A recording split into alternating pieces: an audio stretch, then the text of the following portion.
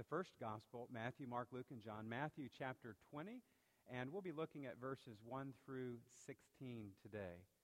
If you have your Bible apps, you can keep those open as well. We're in a series here at Huguenot Road called Misconceptions of God. Each Sunday, we've been focusing on some of the misconceptions that people have of God. And we're looking to Jesus, the narratives of Jesus, which show us the real picture of God. Today, we're going to focus on the generosity of God. So oftentimes, we in American culture, Western Christianity, think that we have to earn God's love, that we have to continually do works over and over and over again to get God to love us or show His mercy on us or forgive us. And the passage today that we have before us shows us quite the opposite, that it is not like that at all. Let me take you back a little bit. Some of you may remember this. Others, you probably see it on one of the internet search engines. But there was a brokerage firm that's not longer in existence, but it was called Smith Barney. And the old commercial in the late 70s and early 80s was Smith Barney. We make money the old-fashioned way. We earn it. You remember that? Some of you shaking your heads, we earn it. Some of you are not admitting that you remember that commercial. I think that brokerage is now absorbed into what's called Morgan Stanley today. But it gets at the heart of the American dream of working hard, earning a good living, and achieving success. And there are a lot of people that have gone from rags to riches who have achieved great success.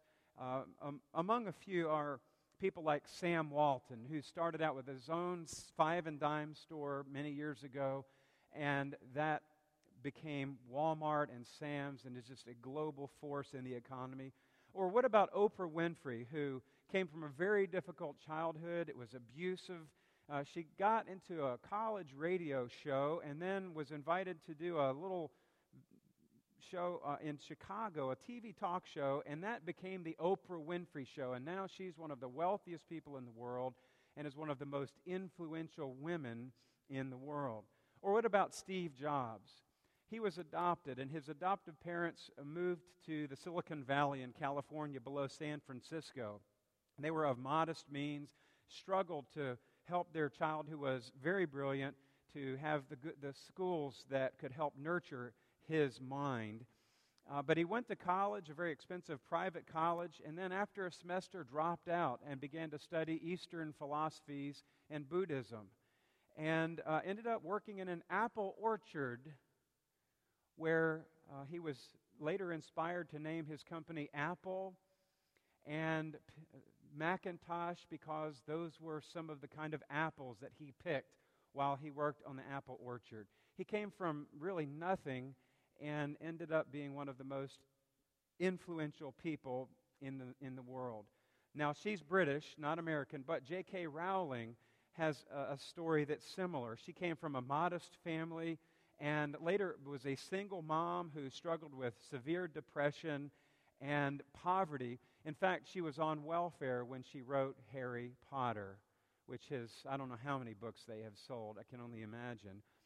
And Ralph Lauren was born of Jewish immigrants, raised in New York, and changed his name because of the ridicule and the bullying that he experienced in school. He started selling ties that he had made to local department stores, and that ended up becoming Polo and the Ralph Lauren Company, and you know about that, what it has done in the world. There is not a thing in the world wrong with success. There's not a thing in the world wrong with working hard and doing well and making a good living. But sometimes that mindset of success and working hard and getting what we deserve out of all of that creeps into our understanding of Christianity, and it can influence us to be more about rule keeping and doing good works and trying to please God through those good works and being rewarded than it is about being faithful to God and understanding what grace is. Theologians call this, that kind of gets into Christianity in our culture, works righteousness, where it's all about what we do and receiving a reward from God. Some preachers have pushed this to a prosperity theology where the more good things you do and the more money that you give, the more the blessings that God gives. And that's not what we believe is the truth of the gospel at all. All of this falls into stark contrast of what we understand as being saved by grace alone, through faith alone, and that works are the fruit of that faith in God. These are core teachings of what we understand as Baptist believers, that we are saved by grace through faith, not by works, lest we might boast, as you've already heard in the service today. So what I want us to focus on today is that God does quite the opposite of what the culture does. Our key thought is, in the Western mindset, greed often drives an attitude of entitlement, that we are entitled to something, and people want what they deserve even when it comes to God. So there's an entitlement kind of mindset that we should get what we deserve from God. And this is not what Jesus shows us. How do we have a clear picture of how God treats people who have little or nothing to give? So we look to Jesus, and we see him teaching his disciples a parable that flips everything upside down. Now, this parable is taught on the heels of Jesus' engagement with a young man that we learned in Scripture called the rich young ruler. And I don't have time to go into that story, but just to say that that man was struggling about, how do I have eternal life? And Jesus says, yeah, you've kept all the commandments, but I want you to sell your possessions and give them to the poor. And that rich young ruler couldn't deal with that. He couldn't cross that line, and he went away sad. And then Peter, who is seeing all of this happen, says, Jesus, listen, we've given up everything. I mean, we've left our nets, we've left everything, our family, and we're following you. What's in it for us? It's basically Peter saying, what's in it for us?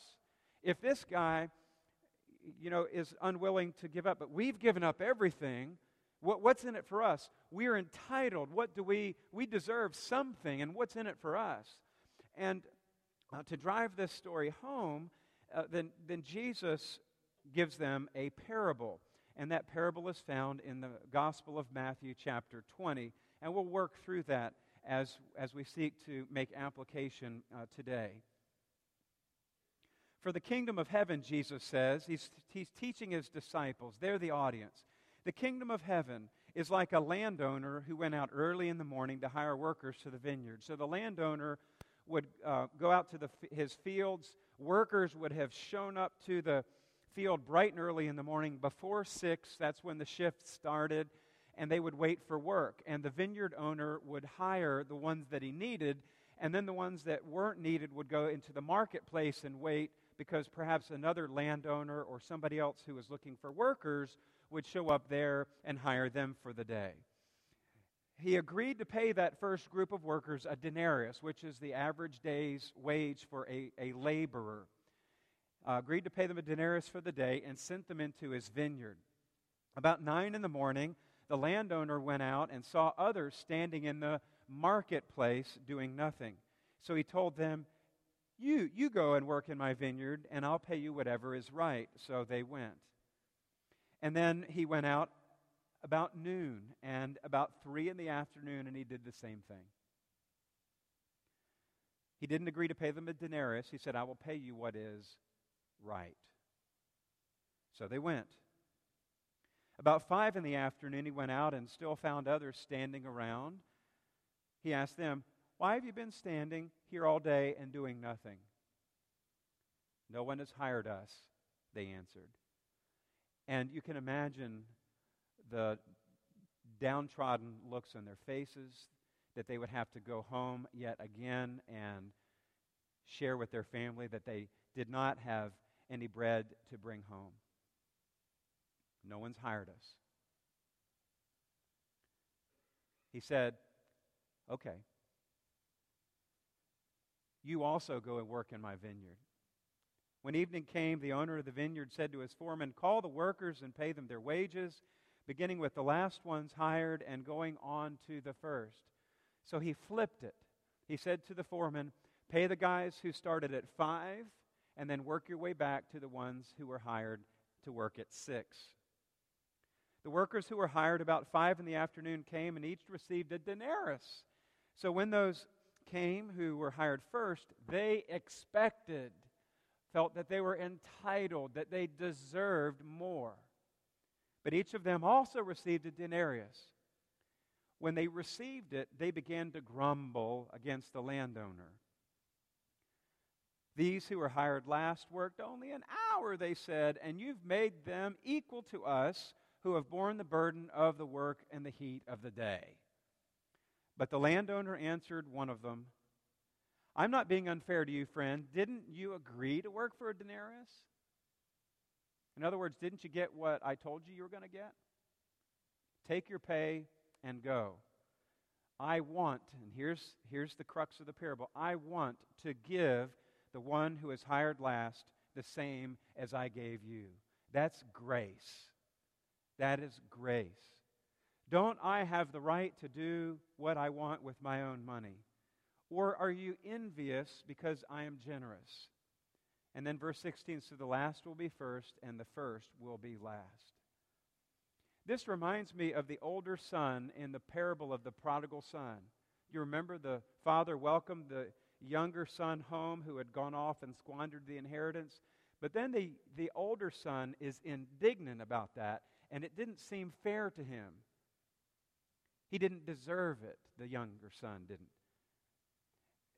That's what we see in this worker who was grumbling at the landowner because those who were hired at 5 got the same pay as the ones who were hired earlier in the day. They had a problem with grace. They had a problem with generosity. And Jesus is telling the disciples this story so that they would have that reinforcement that it's not about works, it's not about what you do or how much you do. You cannot earn God's love. God is a God of grace and mercy. So the last will be first and the first will be last. This is the great reversal. So there's this misconception in our culture today that we have to work to please God, to earn God's favor, that we have to work to receive His forgiveness, when all God says is, come to me. Come. Jesus gives us a picture in this parable that God is generous. If you're taking notes, that's the first thing, that God is generous. There's nothing that you and I can do to deserve or earn God's favor. God is a generous, benevolent, loving, and giving God. John writes in chapter 3 of the Gospel, for God so loved the world that He what? He gave. For God so loved the world that He gave His one and only Son. God is a God who gives. He gives freely. It is against God's nature not to give.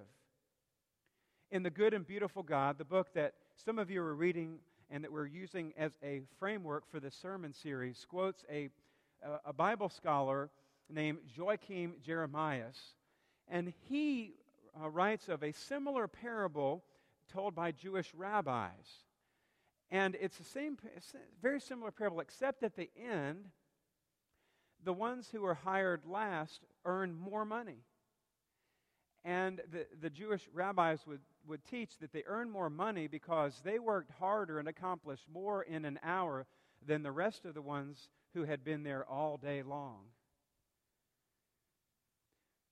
But Jeremias concludes, in the parable of Jesus, the laborers who were engaged last show nothing to warrant a claim of a full day's wages. That they receive it is entirely due to the goodness of their employer. Thus, in this apparently trivial detail, he says, lies the difference between two worlds, the world of merit and the world of grace. The law contrasted with the gospel. Will you then murmur against God's goodness, he writes? That is the core of Jesus' vindication of the gospel. Look at what God is like. It is all goodness. And then the writer of the book, Smith, he says, if this parable were the only story you knew about God, what then would you conclude? We would believe that God does not behave anything like the world. In our world, the parable told by the Jewish rabbis makes more sense. The late workers worked harder and got what they deserved. But the God Jesus reveals runs counter to the way that we are wired to think. Brennan Manning, who wrote the Ragamuffin Gospel, says, Jesus reveals a God who does not demand but gives, who does not oppress but raises up, who does not wound but heals, who does not condemn but forgives. The God of Jesus is utterly generous. And God's generosity, number 2, comes from God's inexhaustible abundance. God just continues to pour out to His faithful through the abundance of heaven. God's provisions can never be exhausted. I remember an older gentleman in my former church, Mr. Hudgens. He lived almost 100. He would say this, you can't outgive God. You can't outgive God. God's generosity comes from God's inexhaustible abundance and also comes from God's deep compassion for human need. God has a heart for the needs of people. The psalmist writes, the Lord does not treat us as our sins deserve or repay us according to our iniquities. As a father has compassion on his children, so the Lord has compassion on those who fear Him. Psalm 103, 10 and 13. And the writer of Proverbs says, speak up, therefore, for those who cannot speak up for themselves, for the rights of all who are destitute. Speak up and judge fairly. Defend the rights of the poor and needy. And that's Proverbs 31, 8 and 9. So out of the generosity that God pours into us, we are then called to pour out His generosity into others. He's given us His abundant generosity, and He has also filled us with His compassion. And I want to say that you all did just that last month. Let me tell you a story as we lead into the Lord's Supper. Amira Abakar awakens as she does every morning at 8 o'clock, slipping out of bed, trying not to disturb her husband, Adam Abdallah. And this is reported in Richmond Magazine, September the 6th. He had worked his usual shift at the chicken plant. That's the Tyson chicken plant up there off of 33. And he got home about 3 in the morning. He's on the deboning line there at Tyson. He's grateful for the job and for the $10 an hour or so that it pays. But about his work, he writes, slicing the breasts and cutlets from bone again and again in the frigid air on the processing floor, he says, quote, in my life, I have never worked so hard. If you ask me what the hardest work in the United States is, I certainly might say I am doing it. He is a college-educated man and used to be a translator and interpreter in Egypt. But that was their old life after the war in Darfur region of Sudan drove them from their homes after the years in the Kasab refugee camp. Abakar spent 3 years in the camp before joining him in Egypt, and then it was another 3 years before they were cleared to come to the United States, to Richmond, where Abakar's brother-in-law already lived. They arrived in June of 2014. June 11th, 2014, he corrects. He is precise, as most refugees are, about the date of arrival, because it is more about the date of arrival. It is the date of a new beginning, a marker of the next leg of their journey. And although they did not choose this exile from their homeland, though 25-year-old Abakar cannot mention her mother still in a faraway camp without weeping, and though Abdallah, 36, comes home with the aching back that is the price to pay for their $730 a month one-bedroom apartment in Henrico County, they count themselves fortunate. Look at the refugees pouring into Europe now, he writes. He says, so many of them, hundreds and thousands displaced by war and desperate. Abakar needs no reminders of their fortune.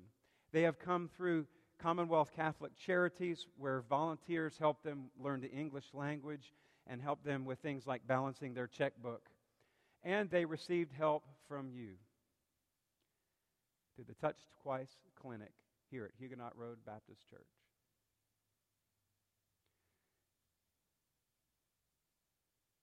This family came into our parking lot through our front doors. And out of God's abundance, you gave to them. And out of God's compassion that He has given to you, you had compassion on them. They're Muslims. They don't believe like we do, but that didn't matter to you.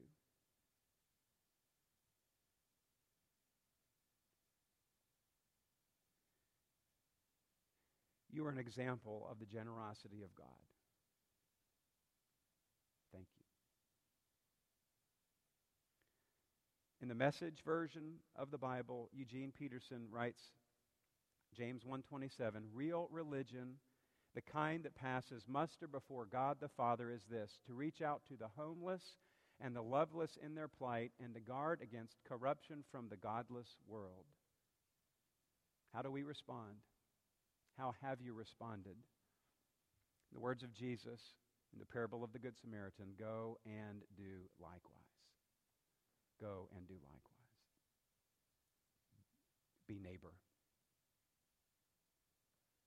That which you have done to the least of these, my children, says Jesus, you have done unto me.